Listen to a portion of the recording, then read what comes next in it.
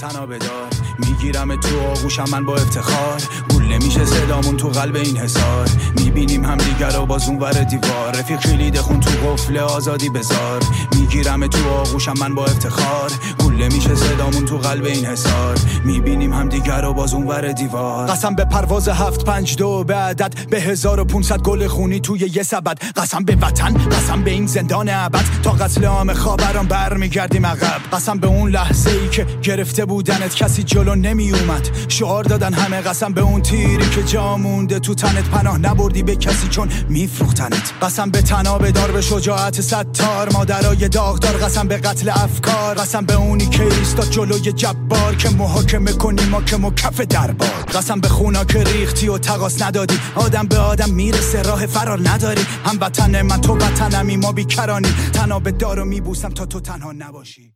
رپ توماج صالحی رو شنیدیم به نام تنابدار.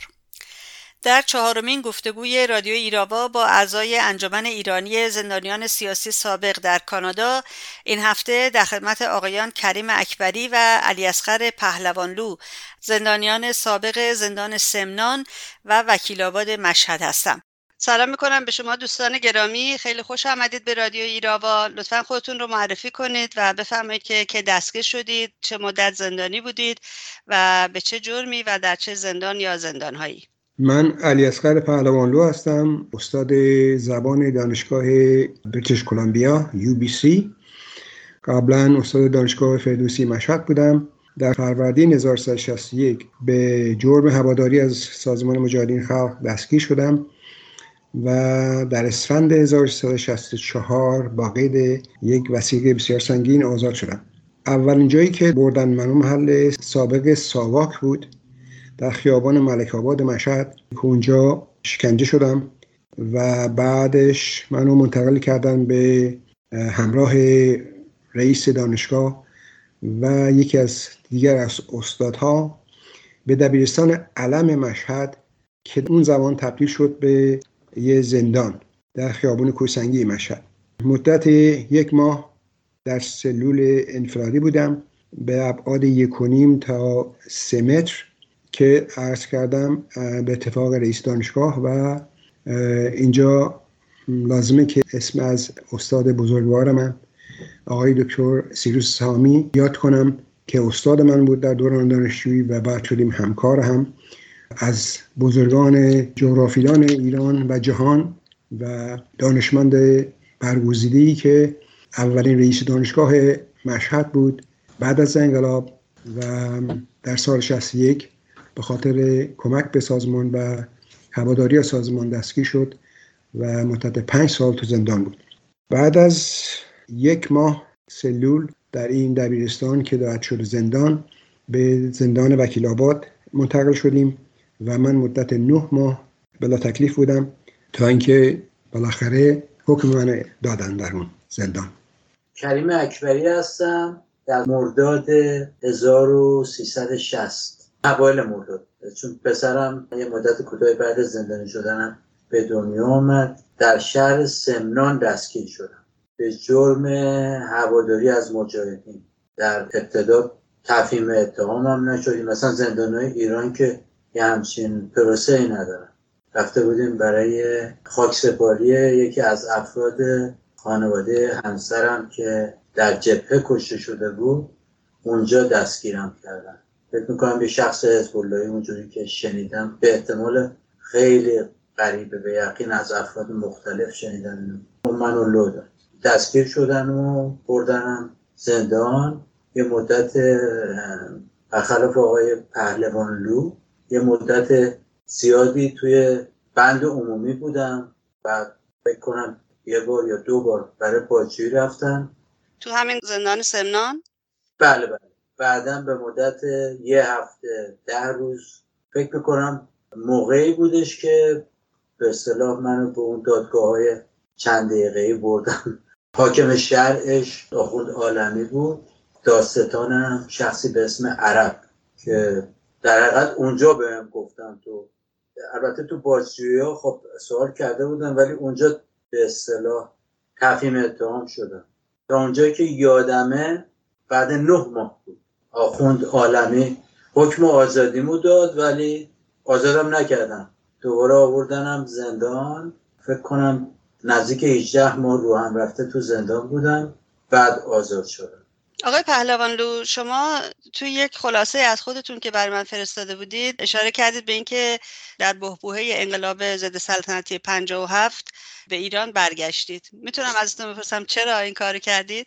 دلیل اصلیش در واقع بیماری مادر من بود که به خاطر ابتلا به سرطان در حال فوت بود و من برای دیدن اون به سرعت سال 57 مهر ماه 57 تحصیلمو تقریبا نیمه تمام گذاشتم و برگشتم به ایران. موقعی که در ایران بودم بعد از مهر ماه دیگه انقلاب اوج گرفته بود و ما مثل هر فرد دیگی به خاطر ایده های انقلابی که داشتیم ما هم وارد گوت شدیم و مثل خیلی های دیگه فعال بودم تا اینکه انقلاب پیروز شد.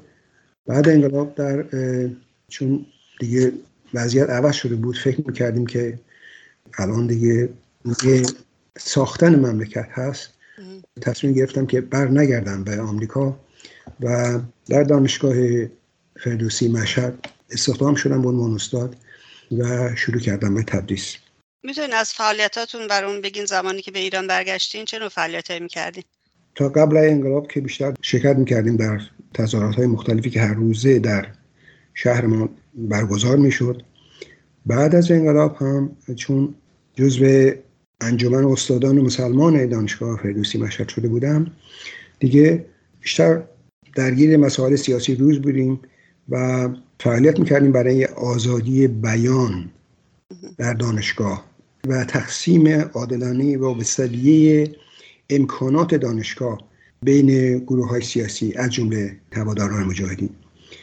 بیشتر مبارزه ما با انحصار طلبی که در واقع طرفداران بهشتی زیر چتر جمهوری اسلامی و انجمن اسلامی در دانشگاه می‌خواستن اینو به اصطلاح اجرا بکنن، با این درگیر بودیم و سعی می‌کردیم که جلو این کار رو بگیریم. به همین خاطر هم این دانشجویان انجمن اسلامی کینه شدید داشتن نسبت به ماها، استادانی که شناخته شده بودیم به عنوان هواداران سازمان مجاهدین. و کاملا یادم هست که در موقع دستگیری یکی از این دانشجوها به من نزدیک شد و از من پرسید که برای چی آوردنت اینجا؟ گفتم نمیدونم، چیزی اشتباه کردن من آوردن اینجا. تا همین اینو گفتم کشیده محکمی زد تو گوش من، طوری که سرم خورد به دیوار بتونی پشت سرم و گفت ها پس شما فکر میکنی که باز میتونیم ما رو گول بزنیم. خلاصه اینها فعالیت هایی بود که ما داشتیم در دوران دانشگاه قبل از دستگیری. زیاد من نمیخوام عقب برگردم، ولی به هر حال بسیاری هستن که فکر میکنن زمان شاه یا قبل از انقلاب اوضاع اونقدر خراب نبود که انقلاب لازم داشته باشه و نیاز به اصلاحات داشت. شما میدونم در ایران نبودید، ولی آیا آگاهی داشتید از فضای سیاسی ایران قبل از انقلاب؟ یک توضیح کوتاهی برای ما بدین. بله. اگه بتونین مثالی هم بزنین در رابطه کم بازتر بشه ممنون میشم. بله، من چون فرمودی من آمریکا بودم و مشغول تحصیل، ولی در جریان اوضاع بودم. در روزهای فکر کنم اوایل سال 57 بود که شاه به آمریکا آمده بود و دیداری داشت با کارتر در کاخ سفید. یکی از دوستان آمریکایی من گفت میدونی امروز چه خبره جلوی کاخ سفید؟ گفتم من نمیدونم. من اتفاقا همون زمان دوران کارآموزی رشته به اصطلاح مدیریت بین‌المللی رو انجام میدادم در واشنگتن دی سی. گفتم من هیچ خبری ندارم. گفت میخوای بریم ببینیم؟ گفتم بریم ببینیم چه خبره. با هم رفتیم و با صحنه خیلی جالبی روبرو شدیم. در خیابونی که منتهی میشد به کاخ سفید راه میرفتیم، دیدیم جلوی یک هتلی که نسبتا شیک بود تعدادی واسطادن. ما کنجکاو شدیم بریم ببینیم چه خبره. دیدیم قیافه ها ایرانیه. دیدن نزدیک شدیم دیدیم که اینا همه فارسی صحبت میکنن. رفتیم داخل هتل، در اون لابیش خانم‌های خیلی شیک رو دیدم که همه بزک کرده و دارن نگران صحبت میکنن با هم دیگه. خلاصه اینو ما دیدیم، رفتیم طرف کاخ دیدیم که بله اونجا نیروهای چپ، هواداران مجاهدین همه جمعن اونجا دارن اسخالانی میکنن، یه دیم به اصطلاح مستمع دارن. بعد گفتیم که بریم دو طرف قسمت به اصطلاح شمالی کاخ. نزدیک به کاخ که شدیم دیدیم که پلیس سوار راه رو گرفته. خلاصه ما از کنار این چیزا رد شدیم، رفتیم پشت کاخ، جایی که شاه اونجا سخنرانی قرار بکنه که البته تمام شده بود سخنرانیش، ولی صحنه دیدیم که اصلا خیلی برامون تعجب آور بود. تقریبا یه تپه از کفش‌های پاشنه بلند و اینا ریخته شده بود روی اونجا گوشه‌ای و خدا این کفش‌ها اینجا چیکار میکنه. یه خورده جلوتر رفتیم، دور زدیم کاخ رو، دیدیم یه دی با قیافه‌های موهای کوتاه همه اونجا جمع شدن در قسمت فکر می‌کنم شرقی کاخ بود. همینجور که راه میرفتیم یک نفر تا ما رو دید، همینجور که داشتن صحبت میکردن گله واسطه بودن صحبت میکردن، یه عقب نومد طرف من گفت اگر تو از اونا باشی یه کاری میکنم. یه فوش رکیکی به من داد که من فهمیدم اوضاع پسه. اصلا بدونی که به روح خودم بیارم که من ایرانی ام، از کنارشون رد شدم به دوستم گفت این چی گفت بهت؟ گفتم که اصلا بریم که اوضاع خیلی پسه. فهمیدیم که اینها همشون هم دستشون یه دونه چوب بیسبال بود. اینا درست کار چماقدارای شاه بودن و که چماقدارایی که بعدها شدن چماقدارای جمهوری اسلامی. اینا با چماق اومده بودن، نه اینکه اینجوری اتفاق افتاده بود که معترضینی که در قسمت جنوبی کاخ بودن، اینها با اومدن شاه برای هلیکوپتر که اومده نشسته بود پایین، اینا حمله کرده بودن بیان جلو شاه که به اصطلاح خودشونو صداشونو به شاه برسونن. و پلیس دخالت کرده بود. از اون ور این نظامی ها رو از آستین آورده بودن، آستین تکساس آورده بودن اونجا و اینها هر کدومشون چوب بیسبال داده بود دستشون که جلوی اینا رو بگیرن. و این زمان که وقتی اینا حمله کرده بودن از اون که بیان جلوی قسمت شمالی کاخ، خانم هایی که اومده بودن به اصطلاح طرفداران شاه، اینها دستپاچه شده بودن، کفشاشون انداخته بودن، در فرار کرده بودن. و این ازدوامی که به این صورت پیش اومده بود در واقع صحنه خیلی خنده‌آوری پیش آورده بود. در ضمن که ما دیدیم که این مثل افرادی که نظامی که بیشتر از آستین تکساس آورده بودن، اینها در واقع اونجا جمع شده بودن برای اینکه جلوی اصطلاح معترضین رو بگیرن که طرف قسمت شمالی کاخ نیان. ولی خب شاه رفته بود و همون چیزی است که شما حتما تو تلویزیون هم دیدین که وقتی گاز اشک‌آور انداخت پلیس به طرف معترضین، باد گاز رو به طرف کاخ کشون، در نتیجه رفت تو چشم شاه و دیدین که شاه بله من صحنه رو دیدم ولی نمیدونستم جریانشو. برای اون بوده. درست. دقیقاً این بود. برای اینکه گاز اشک‌آور رفت تو چشمش و چشماشو پاک میکرد. این چیزایی بود که من شاهدش بودم و خدمتتون گفتم. بی خود نیست الان بعضی از سلطنت طلبا وقتی آدمو گیر میارن توی فضای مجازی تهدیدات آنچنانی میکنن و میگن صبر کنین بعداً ما به حسابتون میرسیم. یعنی تصفیه حساب میخوان بکنن در واقع. دقیقاً اینجوری. ما صحنه‌اش اونجا دیدیم در واقع، خیلی واضح. بله. واو. آقای اکبری، شما اشاره کردید که در جریان خاکسپاری که از فامیلای همسرتون دستگیر شدین. میتونین برامون یکم نحوه دستگیری رو توضیح بدین؟ که اتفاق افتاد؟ کجا بودین؟ اگر که میدونین از قبل اون نفر که شما رو لو داده میشناسین هم برامون توضیح بدین بدونی که اسمش رو بخواین بیارین. اگه مایل باشین میتونین البته. بله همینجور که عرض کردم توی قبرستان دقیقاً بعد از خاکسپاری رئیس زندان اونجا که اسمش پهلوان بود یه پاسداری بود. موقع دیگه دقیقاً یادم نمیاد ولی فکر کنم اون یه لباسای سبز یا زرد داشتن. اون اومد گفت بریم ازت چند تا سوال بکنیم. نحوه دستگیری همینجوری بود. ولی توی مراسم ازدواجم آقای گنجه‌ای صحبت کرد. به عنوان مهمان دعوتش کرده بودیم که صحبت بکنه. همین آقای گنجایی که الان عضو شورا هستن، شورای ملی مقاومت هستن. ما همین زمان انقلاب هم از زندان بکنم، از ایشون هم زندان بودن، آزاد شده بودن، میرفتیم گاهی اوقات دیدنشون. خب اون موقع که جو به نفع آخوندها و انجمن اسلامی ها و خمینی بود.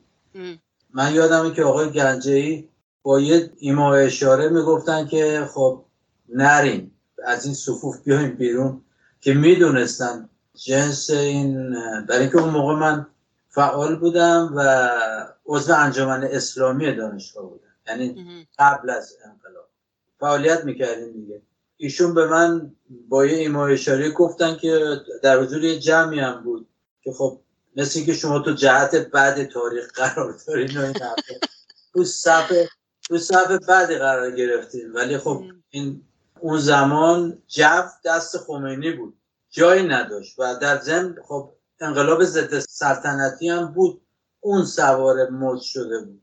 در اصل صورت آره مراجع به اون شخصی که منو به اصطلاح توی اون مراسم یا بوده تو مراسم ازدواج ما یا از طریق فامیلای دیگه شنیده بوده که آقای گنجایی میشناختن، فکر کنم از همون مورد شک کردن، یا آهنگایی که مثلا توی مراسم ازدواج مراسم معمولی بود، اونجوری مثل مراسم عروسی دیگه نبود، ما روشن فکر بودیم و اون موقع اونجوری برگزارش کردیم در صورت. ولی یادمه که فکر کنم آهنگای سازمان سرودای سازمان هم بود.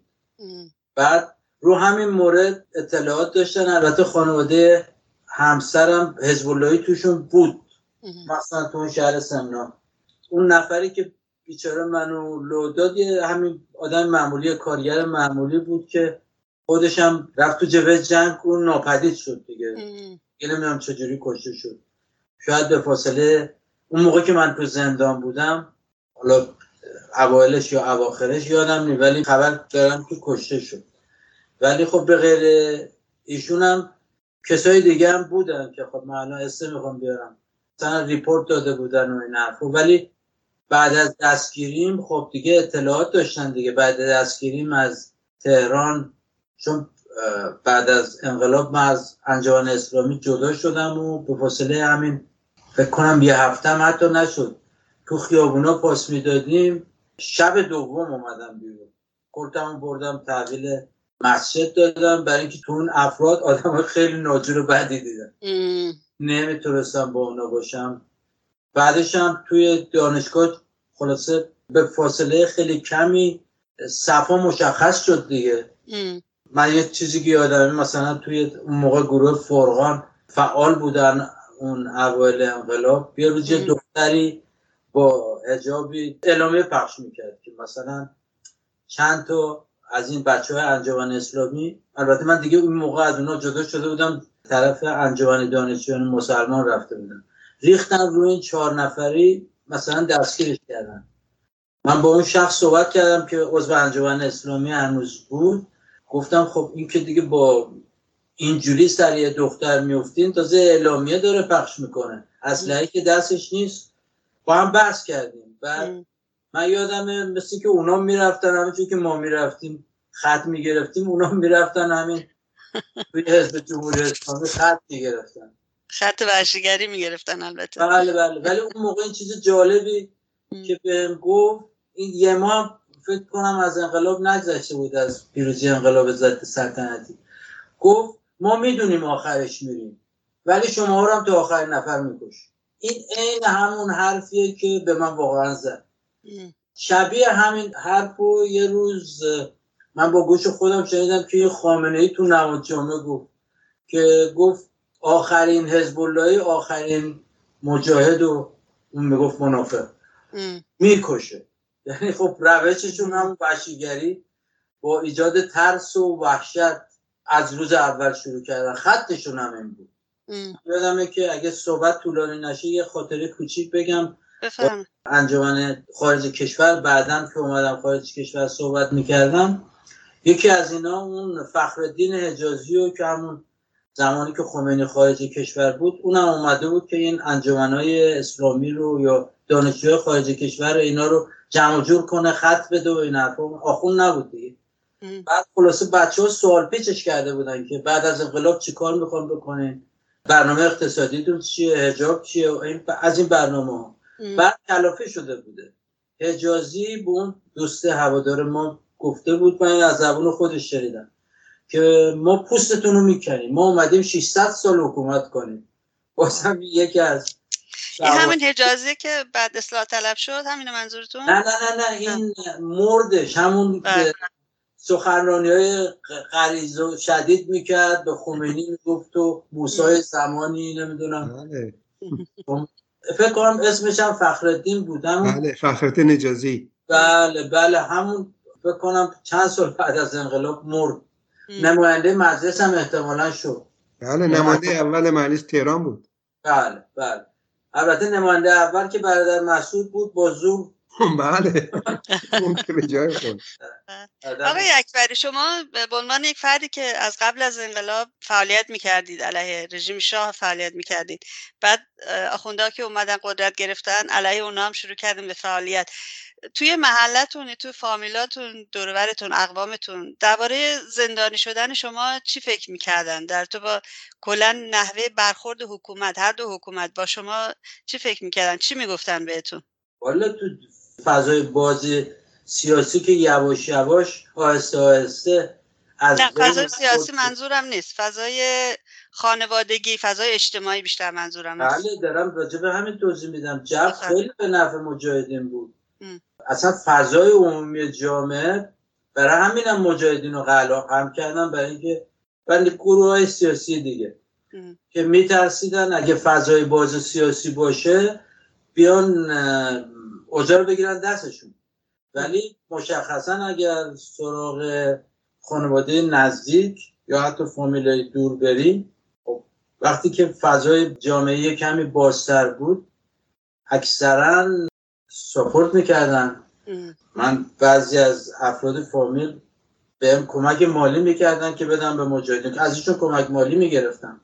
یعنی جو نسبتا خوب بود، ولی یه دم بودن که خب از همون اول طول کشید دیگه. مثلا حتی همین افراد نزدیک که اشاره میکنم که مثلا بر علیه من شهادت دادن، من بعضی رو میشناسم که برگشتن از رژیم، تا طول کشید تا خب یواش یواش همینجوری تا به امروز رسیدیم که من فکر کنم 1% هن دیگه یا 2-3% همین نیروهای سپاه و بالای جامعه، اون افراد که قدرت دستشون، قدرت اقتصادی و سیاسی.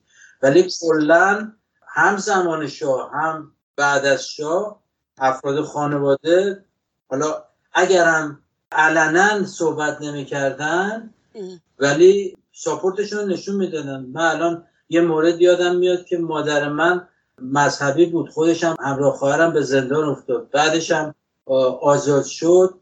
توی این مراسم مذهبی شرکت میکرد، توی جوایی که خانم‌ها رو دعوت میکنن، یه نفر براش صحبت میکنه و این حرفا، که عموما محافظه‌کارم هستن، مخصوصا بعد از قحط و غم سال 60 عموما محافظه‌کارم هستن.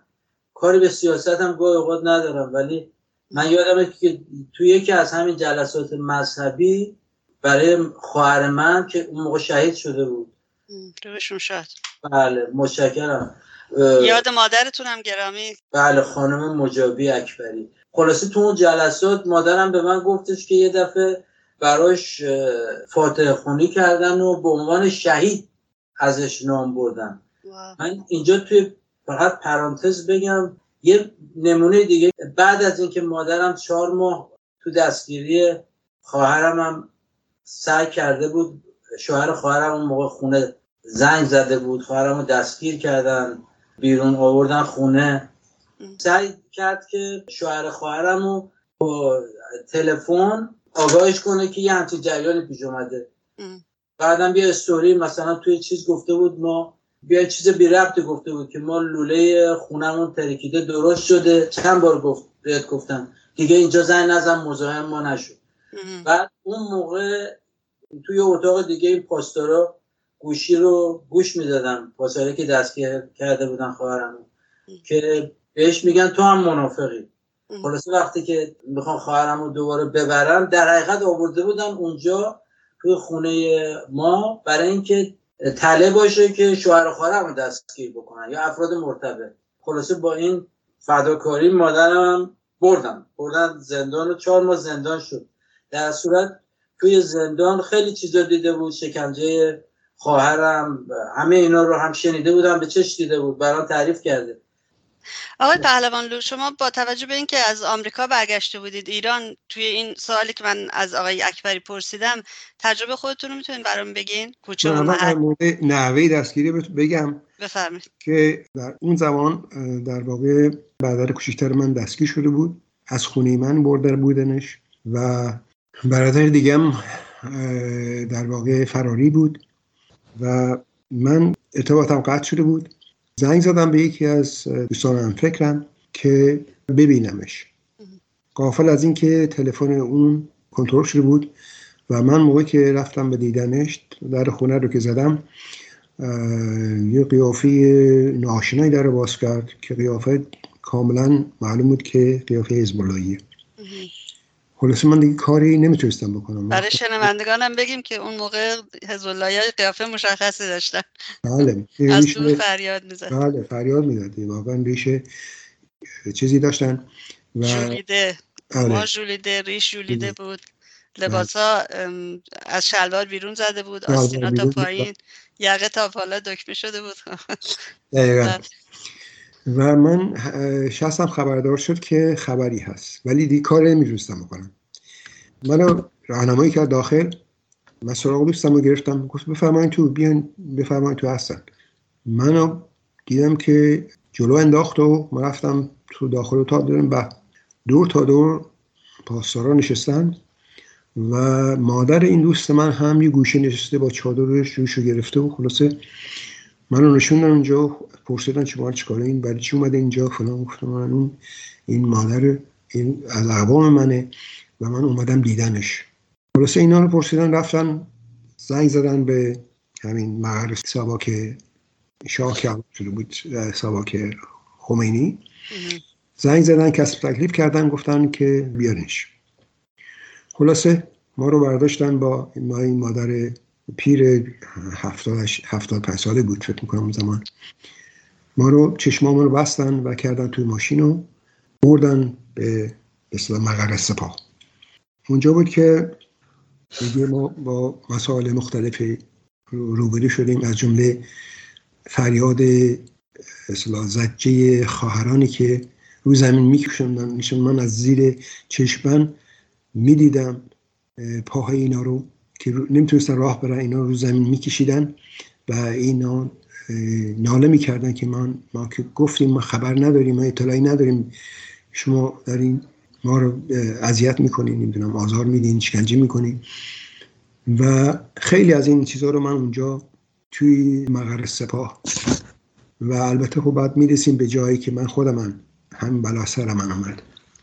و اما در مورد این که در مورد فامیل چه فکر میکردن، خب مسلمه که ببینین من که در زندان بودم نمیتونستم که تماسی داشته باشم با اونا ببینم چی فکر میکنم، ولی اون چی که مسلمه اینه که یه فرد تحصیل کرده ای که از آمریکا برگشته و الان داره خدمت میکنه به کشورش و در مقام استادی دانشگاه این بلا رو سرش میارن، خب معلومه که چه فکر میکنن.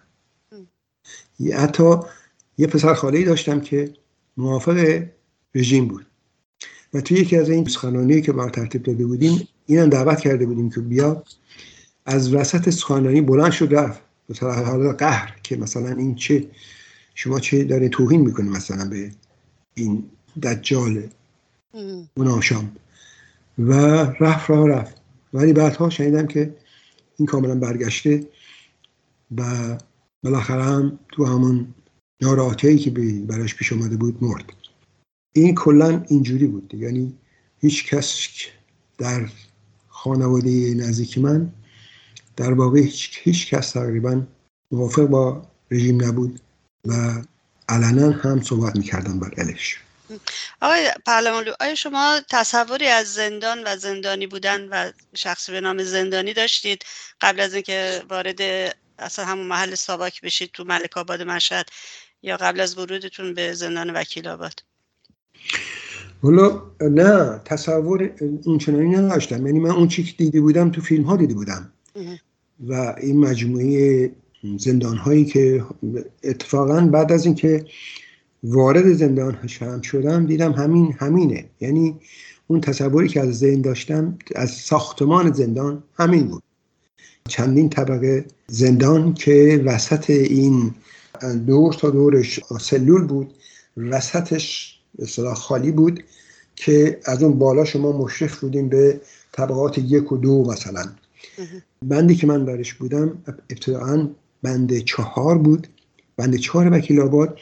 اصلا اصولاً زندان وکیل آباد زمان شاه ساخته شده بود در 4 بند و همون زندانی بود که به نظرم برادر شریف آقای مهدی ابریشمچی اونجا بود و برادر موسی هم فکر میکنم زمانی اونجا بودن. موسی خیابانی؟ اینا یه مدت کوتاهی اونجا بودن.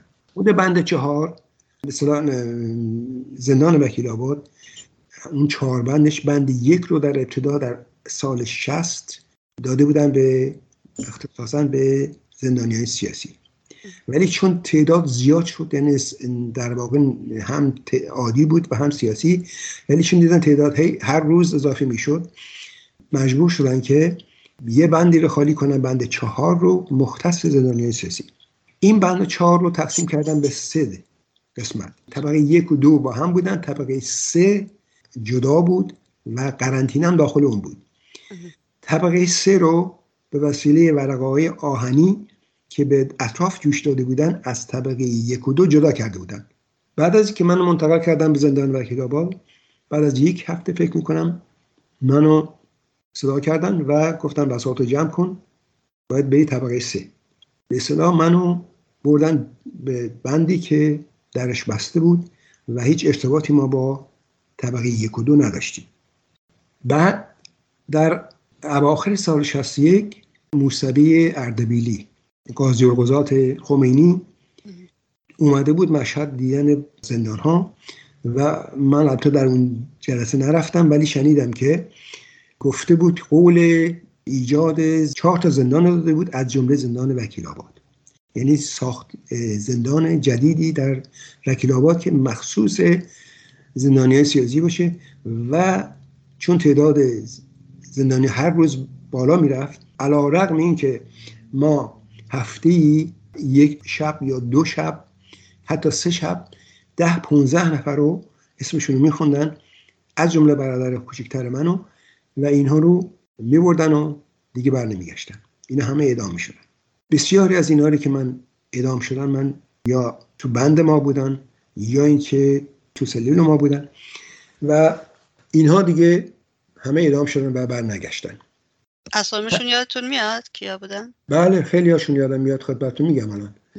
افرادی که تو بند 4 طبقه 1 و 2 بودن واقعا از افراد بسیار مقاوم و انقلابی، واقعا انقلابی. جعفر هاشمی بود، یعقوب سلیمانی، حمید ریاضی. این 2 نفر آخر از بچه‌های خیلی خوب شهر درگز بودن. جعفر هاشمی مشهدی بود. اینا کسایی بودن که به بهانه زدن در زندان اینا رو برداشتن و بردنشون به اوین و بعدها سال 60 اعدامشون کردن. محمود نساج، ابراهیم و اسماعیل خلیلی 2 برادر بودن. کاظم پارسی، اینا که اسمشون تو ذهن من هستن، اینا همشون سال 60 اعدام شدن. از تو زمانی که در مقر سپاه بودم احمد شایسته رو دیدم که خانواده‌ای بودن که این برادر زری شایسته هست که الان ساکن هلنده و اونم باز داستان جداگانه‌ای داره. حسن ظهوریان بود. خیلی ها بودن. اما از همه مهمتر به نظر من کسانی بودن که بعد از آزادی از زندان ناپدید شدن. افرادی مثل محمود میدانی از بچه‌های بسیار خوب و امیر غفوری، دیگه زهرا افتخاری، اینها همشون تو خیابون ماشین با هم ایستاد جلوشون و اینا رو سوار میکرد میبرد و اینا ناپدید میشدن. چه وضعیتی داشتن خانواده هاشون؟ بله، مثلا این زهرات خاری رو دیدن. یکی دیگه از بچه ها که اسمشون رو نمیبرم، بسیار بچه زرنگی بود، اینم میخواستن ببرن، تا این میخوام بگیرنش به سوارش بکنن، شروع میکنه سرصدا کردن، داد و قال کردن و اینایی که اومده بودن اینو ببرن بالاخره اینو ولش میکنن. دیگه در مورد زندان جدید که بعداً ما رو مطالعه کردن، به اسم بند 5 معروف بود که خودش تقسیم شده بود به بند 1، 2 و قرنطینه.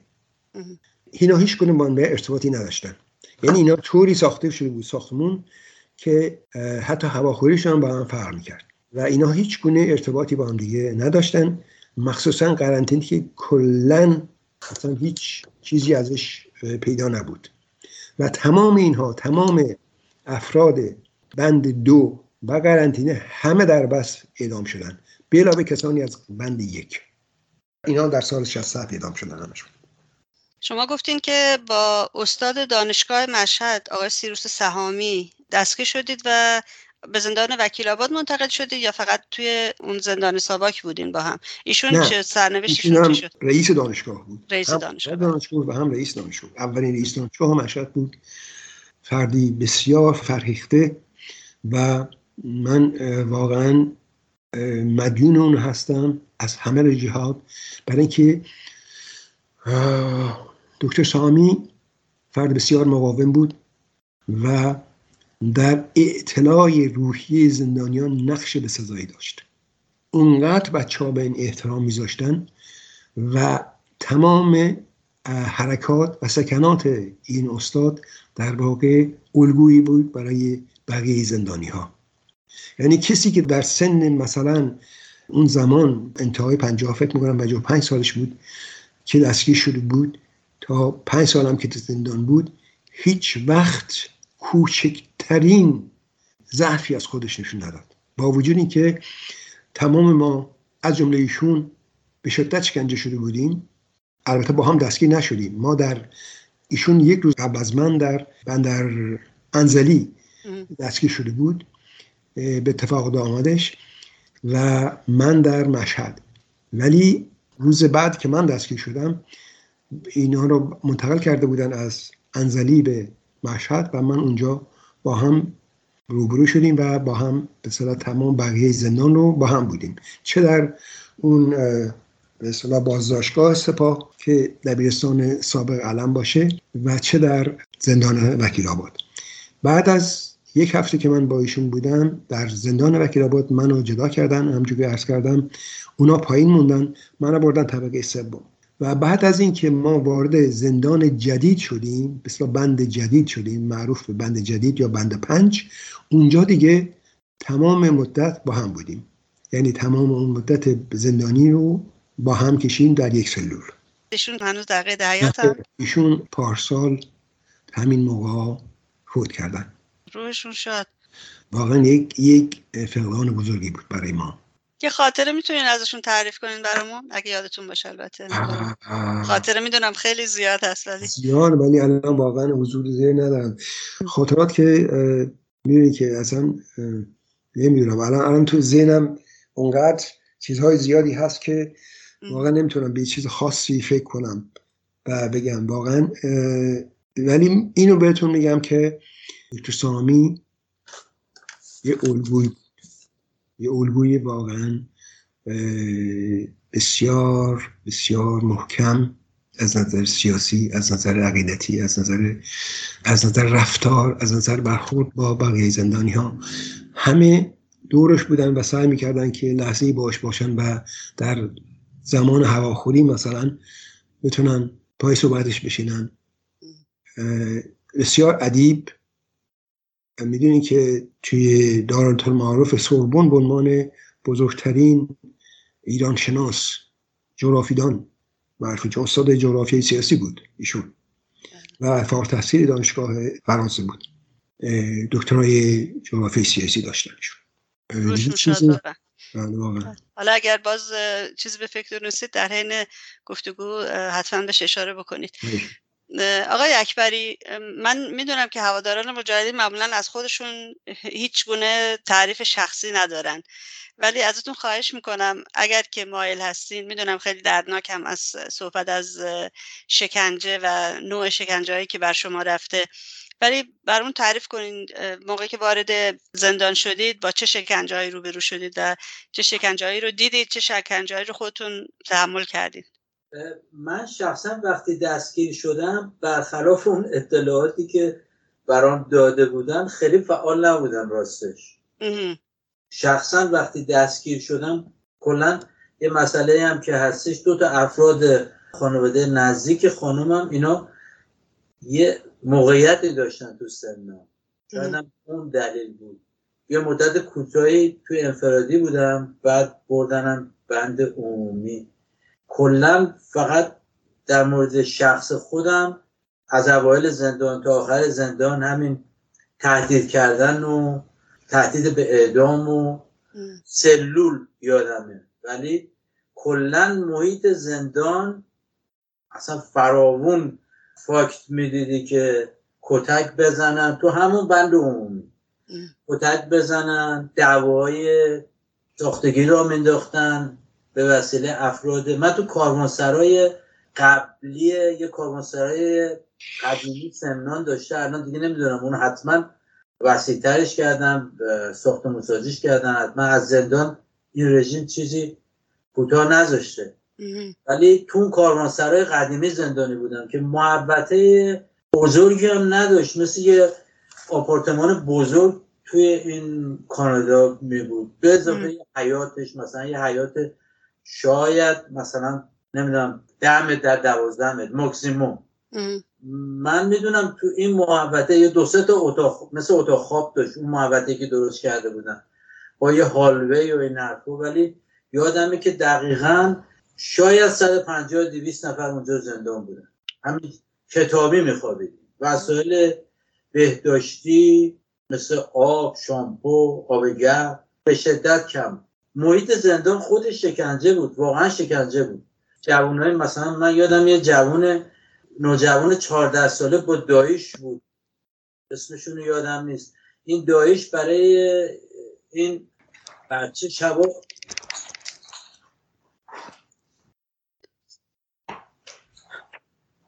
قصه میگفت، یعنی انقدر بچه بود واقعا. ولی تا آخری هم که من بودم نه اونو نه دایشو آزاد نکردم دیگه. نمیدونم چی براشون پیش اومد. می اومدن توی بند خود دادستان، من یادمه کتک میزد افراد و یه دفعه 2 زندانیو جلو چشمم زد، من هنوز یادمه که میخواست مثلا حرفشو عوض کنه، جلوی عموم بشکوندش، با لغت زد بهش، مثل تهدید دیگه که شما با زور هم نمیشه شما رو فرستاد بهش. یا دعوا رو مینداختن، افراد رو انتخاب میکردن، مثلا افرادی که یه ذره مقاومتر بودن دعوای ساختگی رو مینداختن، میامدن اونا رو برای اینکه دیگران رو به جای خودشون بنشونن یا تحقیر کنن مثلا اونا رو میزدن. همین رئیس زندان که پهلوان بود تو 50 سالگی هم مثل که به دلیل سرطان مرد. بعد چیزایی که بیادم مثلا تو سلول خودم بودم، یه مادر و بچه یادمه که بچه شبا گریه میکرد. لازم سلولم تو اون ساختمون نبود، یه جای دیگه بود که من نمیدونم. مثلا مادرش تحقیق میکرد، میگو بچه رو خفش کنین و صداش اذیت هم میکنه. یه نوجوان دیگه یادمه که خب این مارکسیست هم بود، 18 سالش بود یا زیر 18 سال، همین دوره ور داشت. ولی من نمیدونم چه بلایی سر این آوردن که این بردنش دادگاه. همون جلسه اول گفتن آزادت کنیم چیکار میکنید؟ گفت اسلحه میگیرم میام شما رو میکشم. من فکر میکنم که شرایط عادی معمولا با وجود این که خب تو بند عمومی بود، دیگران بهش آموزش میدادن، تو شرایط عادی کسی این کار نمیکنه. باید یه جور شکنجه‌های مخصوص کرده باشنش که برای راحت شدن مثلا این حرف زده که خب خیلی درجا اعدامش کردن. شرایط زندان کلا بد بود. شرایط میگم همین کتابی میخوابیدیم. از بچه‌هایی که اونجا شهید شدن الان چند نفر یادمه برادر محمد اشهد بود، معلم بود، یه دختر کوچیک داشت. برادر فکر کنم مجید تشرفی بود، یه جوان 18 ساله. هیچ وقت نمیدن بمیدیدش که نخنده. برادر محسن دیگه. بله ایشون بود. یه برادری بود به اسم محمد، فامیلشون نمیدونم. ایشون مسئول انجمن دانشجویان مسلمان یا مسئول انجمن سمنان بود که وقتی داشتن میبردنش اعدام گفتش که خب ما که رفتیم رئیس قسمت زندانمون، یا در حقیقت شاید بشه سرجوخه و ندم، رئیس زندان نبود، دائم تو زندان بود، اسم شهادت بود. به این گفت شهادت ما که رفتیم ولی که این پریزای برق اکثرا کاور نداشت، برقای 220 تو محیط واقعا کوچیک کاورای این چیزو بذاریم برق بچه ها رو میگیره. کلا از آقای پهلوان پرسیدید جو چجوری بود، چه انتظاری داشتی؟ من قبل از اینکه دستگیر بشم یکی دو ماه قبلش فکر کنم برادرم هم تو 30 خرداد واقعا رفته بود، اونجوری سیاسی نبود، ایشون هم خارج بود، اومده بود ایران، استاد دانشگاه بود، بعد رفته بود برای خانومش دارو بگیره. خلاصه اون روز 30 خرداد خیلی جاهای مختلف تهران تظاهرات بود. ایشون هم گرفتن. من هر روز خبری که ازش نداشتم، زندانم میرفتی جواب نمیدادم، ولی کلا هر روز میرفتم پزشک قانونی، چون اون روزا خیلی اعدام میکردن، عکسارم مینداختن، بعضی‌ها رو اسمم تو روزنامه اصلا اسمشون هم نبود، عکسشو مینداختن که خانواده‌ها بیان ببرن. من هر روز میرفتم. خیلی دردناکه. این خواستم الان بگم اصلا تصورش هم واقعا سخته. تو پزشک قانونی نسادو میدونم که مثلا برادرم خبر بگیرم. یه موردی که الان یادمه از آقای سعید سلطانپور، من اونجوری که خاطراتشو خوندم، یعنی ریپورت شهادتشو خوندم، اشاره اونجوری به شکنجه نشده بود، ولی من خیلی دقیق یادمه یه شخصی ماهی جو گندمی دقیقاً مثل آقای سعید سلطانپور، چون جاهای مختلف دیده بودمش، اینو 2 پاشو قطع کرده بودن از زیر زانو. حالا نمیدونم ایشون بوده، اینو فقط برای اینکه یه خاطره‌ای بمونه در آینده تحقیق بشه. من اینو به سیمای آزادی هم نوشتم که یا سایت مجاهدین فکر کنم ازش نوشته بودم، من سرگذشتشو ندیده بودم، براش نوشتم که خب من این چیزو به چشمم دیدم که ایشون پا نداشته، یعنی هر 2 پاشو قطع کرده بود. آقای پهلوانلو، شما چه تجربیاتی داشتین از شکنجه و بذارین قبل از اینکه این سوال جواب بدم یه خاطره یادم اومد از دکتر سامی که بگم. بله بودیم فکر میکنم سال 3 زندانمون بود که به ما خبر دادن که یک کسی به اسم دکتر خاجبیان که من میشناختمش و استاد دانشگاه ادبیات بود، ولی موقعی که ما در زندان بودیم ایشون ارتقا پیدا کرده بود به ریاست دانشگاه ادبیات مشهد. ایشون اومدن میخوان شما رو ببینن. ما گفتیم که خب ما کاری نداریم دکتر خاجبیان. گفتن خب حالا دکتر سامی استاد ما گفت خب حالا اومده بی احترامیه که بگیم که نه ما نمیخوام ببینیمش، ببینیم چی میگه. ما رفتیم نشستیم یکی از سلول ها و ایشون اومدن و خلاصه خیلی احترام و عزت و اینا گفتن که من از طرف کسی نیومدم، من از طرف خودم اومدم و میخوام بگم که حیف در اینجا باشین، خطاب به هر 3 ما، ولی من میخوام اجازه بخوام از شما که برم به طرف شما و با مقامات صحبت کنم که شما نباید اینجا باشید. خب طبیعتا ما میدونستیم که ایشون مأموریت داره از طرف رژیم، برای اینکه ایشون رئیس دانشگاه است و کسی در اون زمان بدونی که ارتباطی داشته باشه با رژیم نمیتونه همچین سمتی داشته باشه. ما هم دیگه نگاه کردیم. بعد واسه دکتر سامی خدا بیامرزه رو کرد به ما گفت که من چون از شما مسن‌ترم اجازه میخوام که از طرفشون همه صحبت کنم. گفتیم حتما بفرمایید استاد. گفتش که ما خیلی ممنون از شما آقای دکتر خواجویان که زحمت کشیدین اومدین زندان که حال ما رو بپرسین. میخوام این پیغام رو به همین کسانی که شما میخواین باشین صحبت بکنین یا از طرف اون اومدین بگین که ما اولا جرم مرتکب نشدیم، اگر هم شدیم داریم تاوانشو میدیم و تا زمانی که آقایون صلاح ندونن که ما از اینجا بیایم بیرون کاری با کسی نداریم، حرفی هم با کسی نداریم. شما به اونها بگین که ما جامون خوبه و وقتی از اینجا آزاد شدیم آقایون صلاح دیدن که ما رو آزاد کنن، بعد ما میشینیم فکر کنیم که آیا میخواییم برگردیم به دانشگاه یا نه. عجب جوابی. ما گفتیم دقیقا همین حرفیه که ما میخوایم بگیم. ایشون دیگه خیلی دومشون رو گذاشتن گلی که برگشتن دانشگاه. شاید باورتون نشه الان که داشتین میگفتین دومشه گذاشت رو کولش یاد یک صحنه‌ای افتادم که بعد از یکی از بچهای مجاهدین بعد از اعتصاب غزه در زندان‌های عراق وقتی برگشته بودن توی جمع داشت میگفت همیشه بله یاد اون افتاد. میتونم قشنگ صورت اون استاد رو تجسم کنم که چه حالی داشته. خیلی زیبا بود، خیلی زیبا بود. ببینین بعد که دیگه شکنجه دیگه عادی شده اونجا، اصلا چیزای جزو نون چی بگن چیز رایج زندان بود. بعد از که من بردن به مثلا مقر سپاه و قانون سوا که قدیم، من جای نگه داشتن که زجه های این دوستم رو بشنوم. اونو برده بودن تو زیر زمین شلاق میزدن و این فریاد میزد و من کاملا صداشو میشناختم، میدونستم که اینو داره شکنجه میکنن. همون لحظه‌ای بود که گفتم خدمتتون که این پاسداره اومد و سیلی زد تو گوش من.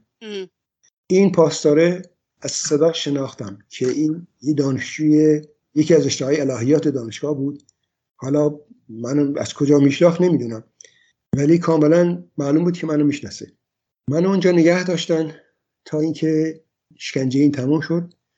بعد میشیدم که با صدای زجه هایی که میکشید اینو زیر بغلش گرفتن آوردن جلوی من بردنش.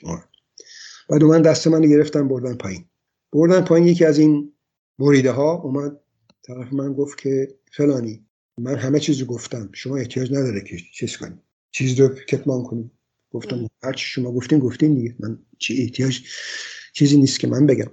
نه میخوام از زبان شما بشنوم. گفتم من چیزی ندارم بگم، هر چی شما گفتین همون. اون زمان یه تعدادی پاسدار از چیز آورده بودن از کرمانشاه، معروف بودن اینا واقعا بسیار قسی القلب بودن، هیکل‌های درشت داشتن، چهره‌های سیاه چرده و واقعا اصلا رحم نداشتن، اصلا معروف بود. اینا همه جا همه زندان‌ها بردن اینا رو. هر جا که کمترین چیزی مقاومتی بود از طرف بچه‌ها اینها رو می‌بردن و اینا میشکستن مقاومت. اینا اومدن رو سر من، کفشای منو در آوردن، جورابام در آوردن، پاهامو با هم بستن. پاها رو به این صورت می‌بستن که یه تخت چوب سمت راست، تخت چوب سمت چپ هر قوزک پا، و بعد این دو تا پا رو با هم دیگه با یک تناب پلاستیکی طوری اینو می‌بستن و می‌کشیدن، محکمش می‌کردن که صدای چوب در میومد.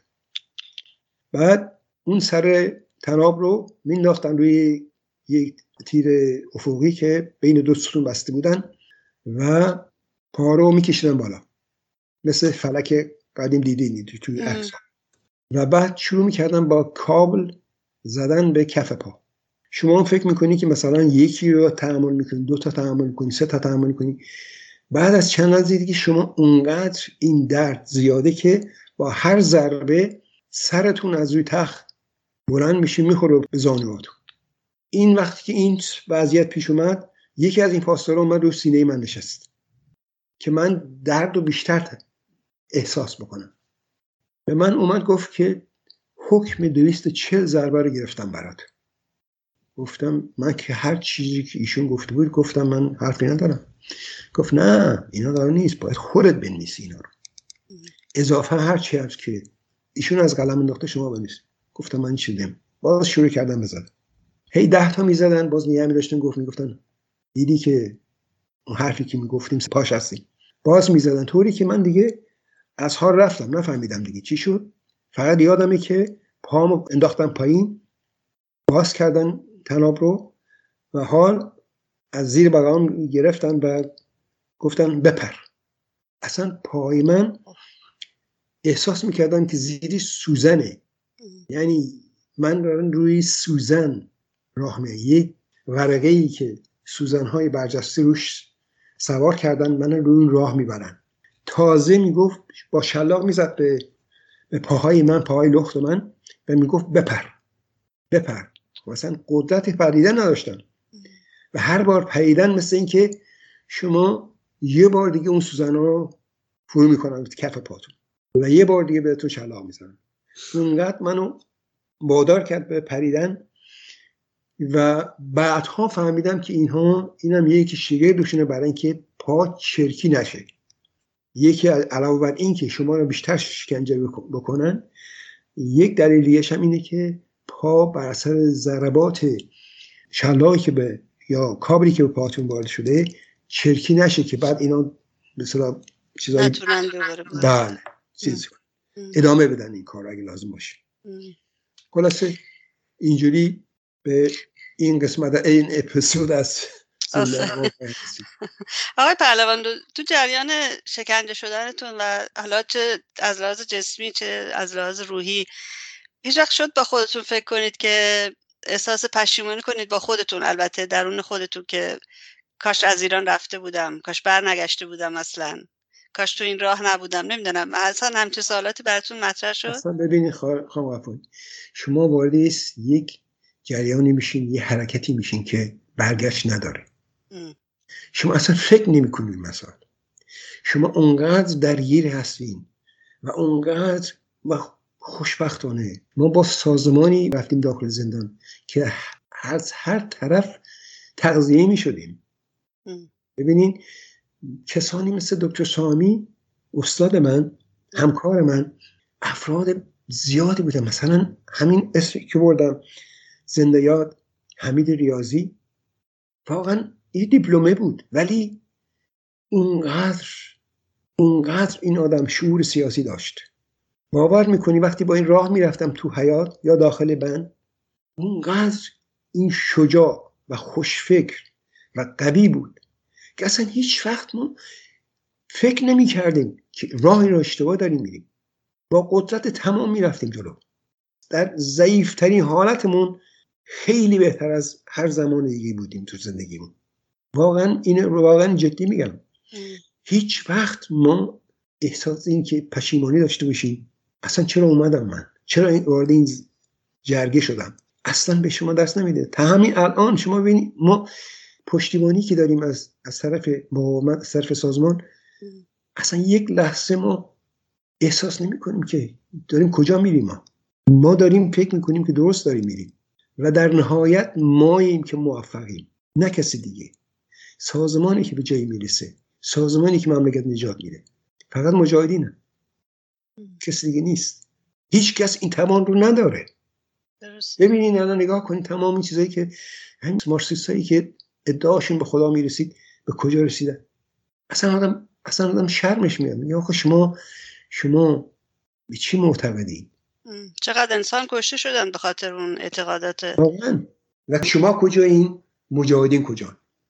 وقتی از زندان آزاد شدید چه کردید آقای پهلوان؟ چون به هر حال کسی که زندانی سیاسی بره از زندان خارج میشه تو جامعه برای گذران زندگیش و کارهای دیگه خب بسیار مشکلات داره. حالا یکی از بستگان دور ما، یکی وابسته ها در واقع، این جزء جهاد دانشگاهی بود و از طریق همین زن برادر من مرتب پیغام میداد که به فلانی بگید بیان من میخوام باهاش صحبت کنم. هی من ردش میکردم، هی میومد میگن میخواد صحبت کن، چیزی میخواد. بالاخره گفتم باش بیا صحبت کن. و من گفت که شما یه نامه بنویس به دانشگاه و کسب تکلیف کن، هیچی ننویس، فقط من میخوام تکلیف من چیه. گفتم خب دنبالش چیه؟ من هیچ وقت چنین نامه‌ای نمی‌نویسم، هیچ وقت. اونقدر با این سرد و محکم برخورد کردم که طرف رفت دیگه پشتشم نگاه نکرد. گفتن چه نامه‌ای می‌نویسم که چی؟ شما من 4 سال زندان کردید برای چی؟ الان بیام بهتون بگم که چی؟ من اشتباه کردم؟ حتما اینو میخواین دیگه. شما که نامه‌ای که میخواین از من بنویسین پشت سرش چیه؟ بعد توبه کنین از کار قبلتون. بله دقیقاً اینجوریه. ما که این بچه که نیستیم.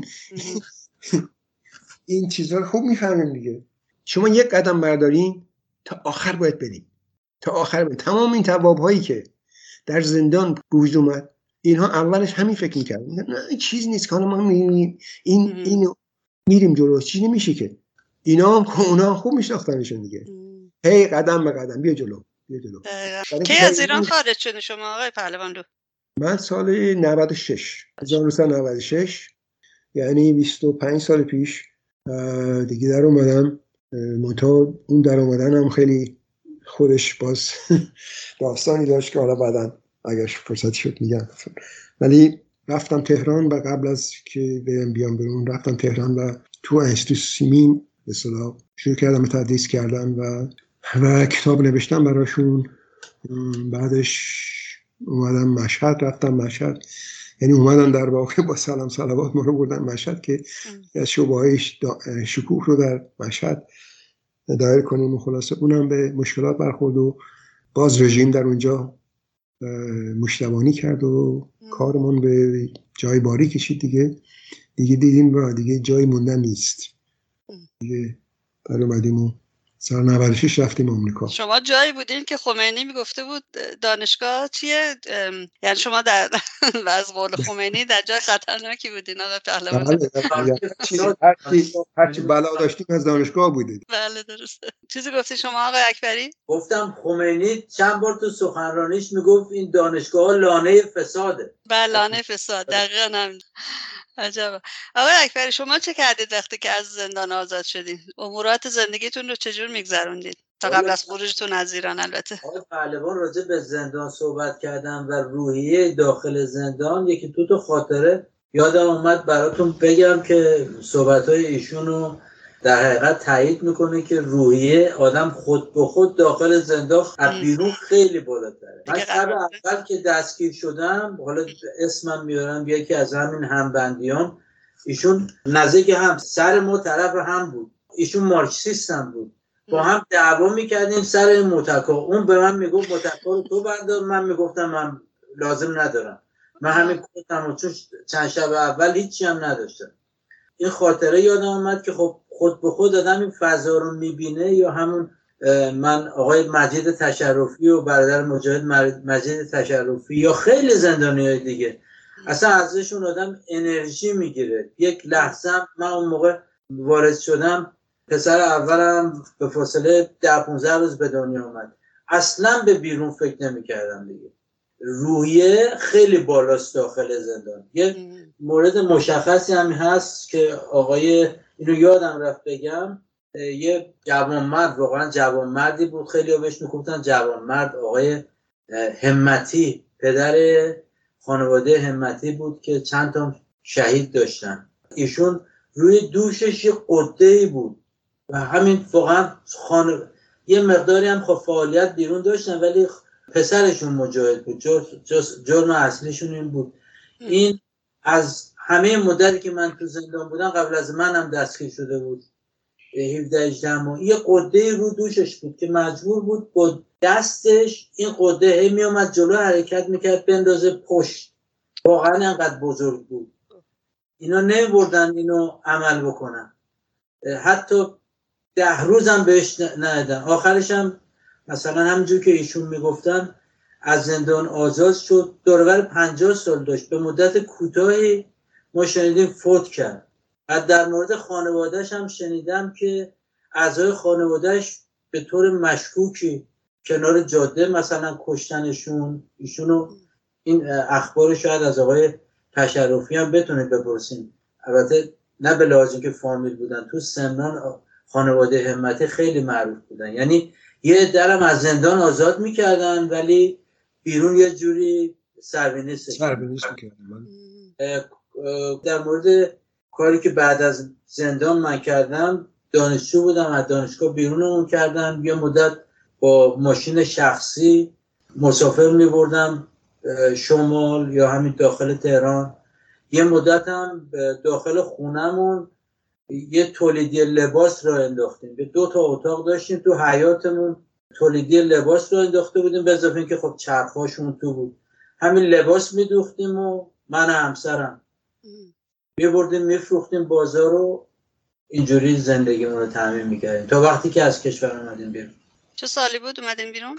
85 سال 1985 میشه 1364 فکر کنم. آقای اکبری، ما خیلی از زبان مقامات رژیم توی کنفرانس‌های مختلف مخصوصا خارج کشور میشنویم که میگفتن، همیشه میگن، هنوزم میگن که تو ایران نه زندانی سیاسی داریم و نه شکنجه میکنیم.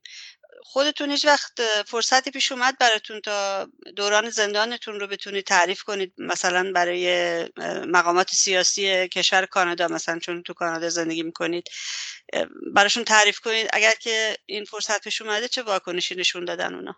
نه دقیقاً فقط برای بردی که البته دیدار سیاسی یه مقداری رفتم به نماینده‌های مجلس یا دفترشون اینجا تو کانادا، ولی کلا در مورد زندان خودم صحبت کرده باشم نه، فرصت اون نبوده که مثلا به دنبال یه خواست سیاسی مشخص باشون صحبت میکردیم. بیشترش هم برمیگرده به زمانی که به اشرف و لیبرتی حمله میکردن و ما اینجا میخواستیم ساپورت سیاسی از مقامات بگیریم یا اینکه حداقل افشاگری بکنیم، جو و یه کمی به نفع مقاومت تغییر بدیم.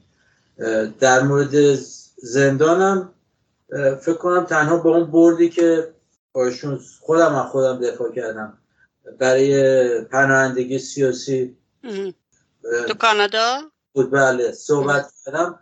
فقط در مورد زندانم با اونا صحبت کردم که تا اونجا که یادمه متأثر شدم. اونا متأثر شدن تأثیر برای که از خاطرات زندان تعریف کردم، از همین جوری که خودم هم امشب صحبت میکردم، از رنج‌های زندان یا شکنجه و این حرفا.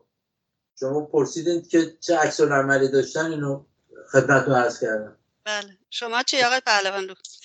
الان صحبت میکنم راجع به این قسمت، ولی قبل از اینکه وارد این میشه با عنوان حیف اومد که یادی نکنم از مادر شایسته.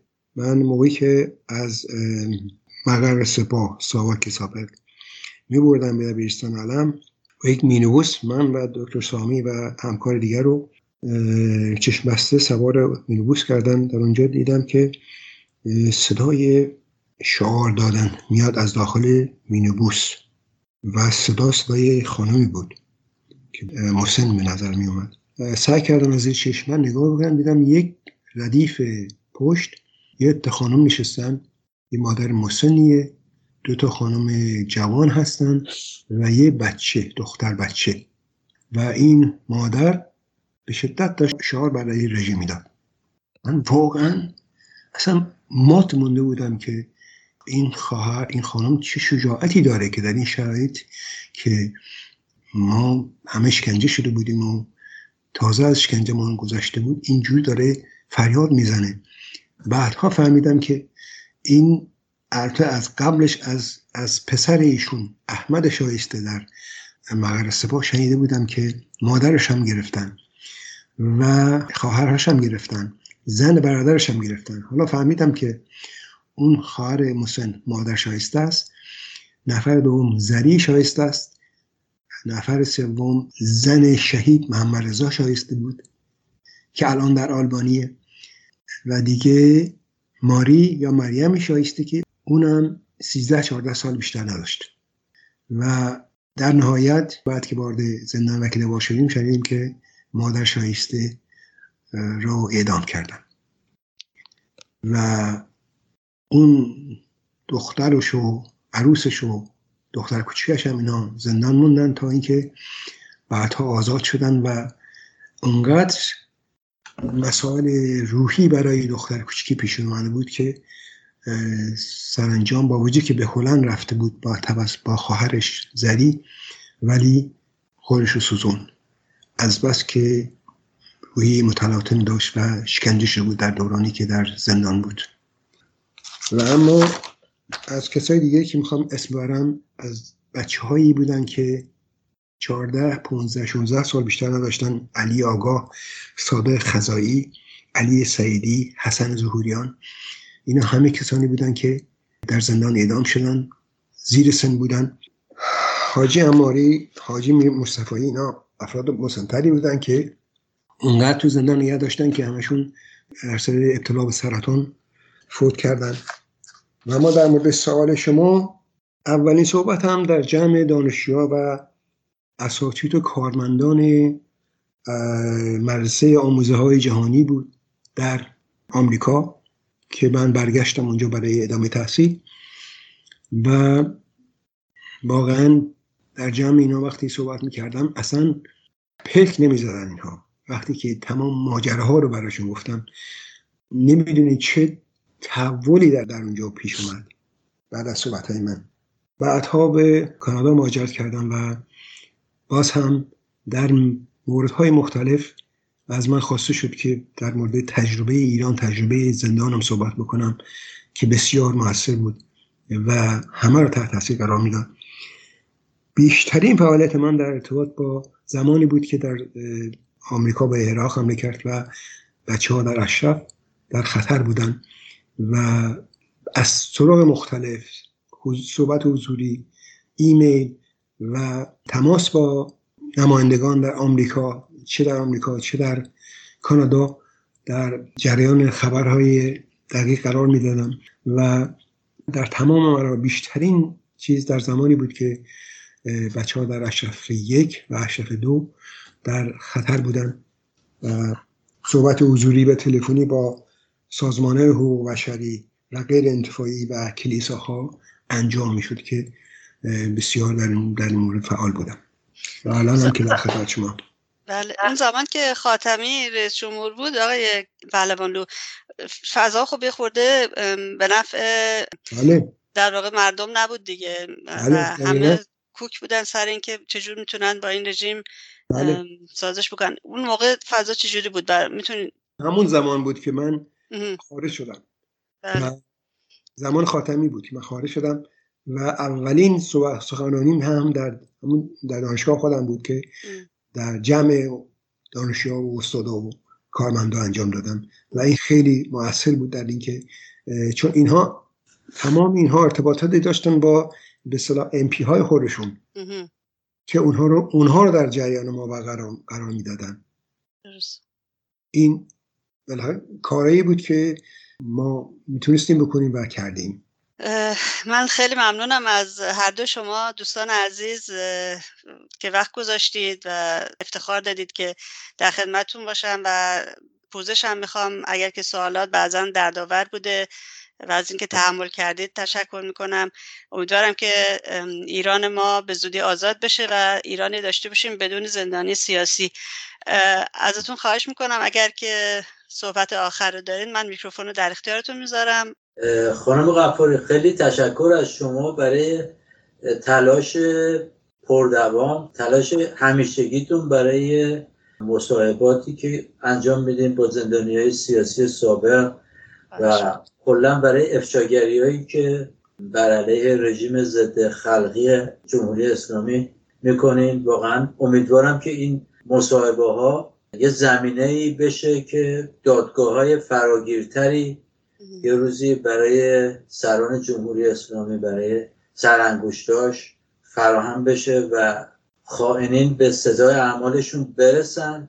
کلا من در مورد شکنجه‌هایی که به خواهرم شده، در مورد مادرم اطلاعاتی دارم. اگر مورد دیگه پیش اومد یا جایی هست برای شهادت دادن تو همین زمینه‌ای که صحبت کردم یا بیشتر در مورد خانواده خودمون، حاضرم که با هر کمیته پارلمانی یا هر دادگاهی همکاری بکنم. با یک دنیا تشکر از شما، با امید پیروزی‌های بیشتر و پیروزی نهایی مقاومت خلق در زنجیر ایران. با امید همون روز. منم تشکر میکنم از شما خانم غفاری. همونجور که اکبری گفتن، واقعا کار شما بسیار در راستای ادامه انقلاب هست و آگاهی دادن به افرادی که به هر دلیل بالاخره در از طریق شما در جریان این رویدادها قرار میگیرن.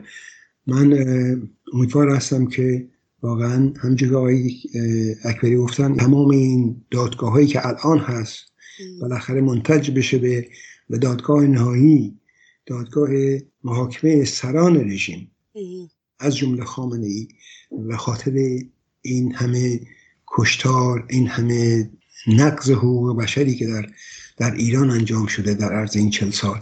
و همچنین تشکر میکنم از واقعا مجاهدین خلق، از رهبرانمان، از تمام کسانی که دارن این نهضت را ادامه میدن با قدرت تمام، و در واقع این قدرتشونه که به ما این انگیزه رو میده که ما هم در کنار زندگی معمولیمون بتونیم یک مقدار کمک بکنیم به پیشرفت این مقاومت و به پیروزی نهایی برسیم.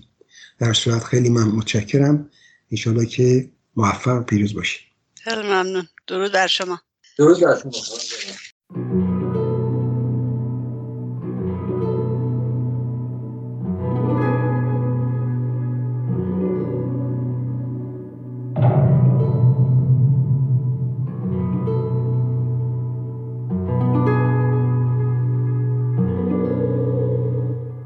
قسم به خون، قسم به شیر مادرم، خفه نمیمونم حتی وقتی که شیر ماشرم. جلو کفتار میمیرم ولی یه شیر با شرف. یه سیلیم به من بزن پیر ناخلف. ببین رحم من تمامه، سهمم از جهان، تو با هر چی میخوای بزن. سنگرم دستام، شاید حتی اشکم ببینی خون ناقش است، ولی تسلیم نمیشم. مرگ جان عشق است، صدام تو خیابونه، خب خفم کنی بیفایده است. ما میلیون ها بچ کاشیم آماده ایفای نقش. سایه پخش مثل تیرای پخش کنه تش، من ترسکا تلقاویزن دونه دونه تیرای برق. جناح پس به هیچ جا نیستم، تولید ایرانم، بی انقضا بیخ داریشم. جنازم هم نمیذاره بکنی بیت تاریخم. حتی آتیش آهک اسید زوب له کنیم یه جا، یا دیگه تیکم کن یردیکم و بسپاری به خاک. دونه دونه سبز میشم نتونی بشماریم نگاه. من تمام مام، من تمام مام. سر تناب دار آخرین سر پنام آخ، که اگه برسه دستای بازم به اون تناب دار. میبوسمش تناب دار، تناب جان تناب خان، منو ببر اون جایی که من تمام مام. تنابه دار میگیرم تو آغوشم من با افتخار. گل میشه صدامون تو قلب این حصار. میبینیم همدیگر رو باز اون ور دیوار. رفیق کلید خون تو قفل آزادی بذار. میگیرم تو آغوشم من با افتخار. گل میشه صدامون تو قلب این حصار. میبینیم همدیگر رو باز اون ور دیوار. قسم به پرواز 752 به عدد، به 1500 گل خونی توی یه سبد. قسم به وطن، قسم به این زندان ابد، تا قتل عام خاوران برمیگردیم عقب. قسم به اون لحظه‌ای که گرفته بودنت کسی جلو نمی اومد، شعار دادن همه. قسم به اون تیری که جا مونده تو تنت، پناه نبردی به کسی چون میفروختنت. قسم به تناب دار، به شجاعت ستار، مادرای داغدار. قسم به قتل افکار، قسم به اونی که ایستاد جلوی جبار که محاکمه کنی ما که مکف دربار. قسم به خونا که ریختی و تقاس ندادی، آدم به آدم میرسه راه فرار نداری. هم وطن من تو وطنمی، ما بیکرانی. تناب دارو میبوسم تا تو تنها نباشی. تناب دار میگیرم تو آغوشم من با افتخار. گل میشه صدامون تو قلب این حصار. میبینیم هم دیگر رو باز اون ور دیوار. رفیق کلید خون تو قفل آزادی بذار. میگیرم تو آغوشم من با افتخار. گل میشه صدامون تو قلب این حصار. میبینیم هم دیگر رو باز اون ور دیوار. تنابه دار میگیرم تو آغوشم من با افتخار. گل نمیشه صدامون تو قلب این حصار. میبینیم همدیگر رو باز اون ور دیوار. رفیق کلید خون تو قفل آزادی بذار. میگیرم تو آغوشم من با افتخار. گل نمیشه صدامون تو قلب این حصار. میبینیم همدیگر رو باز اون ور دیوار. تنابه دار تنابه دار.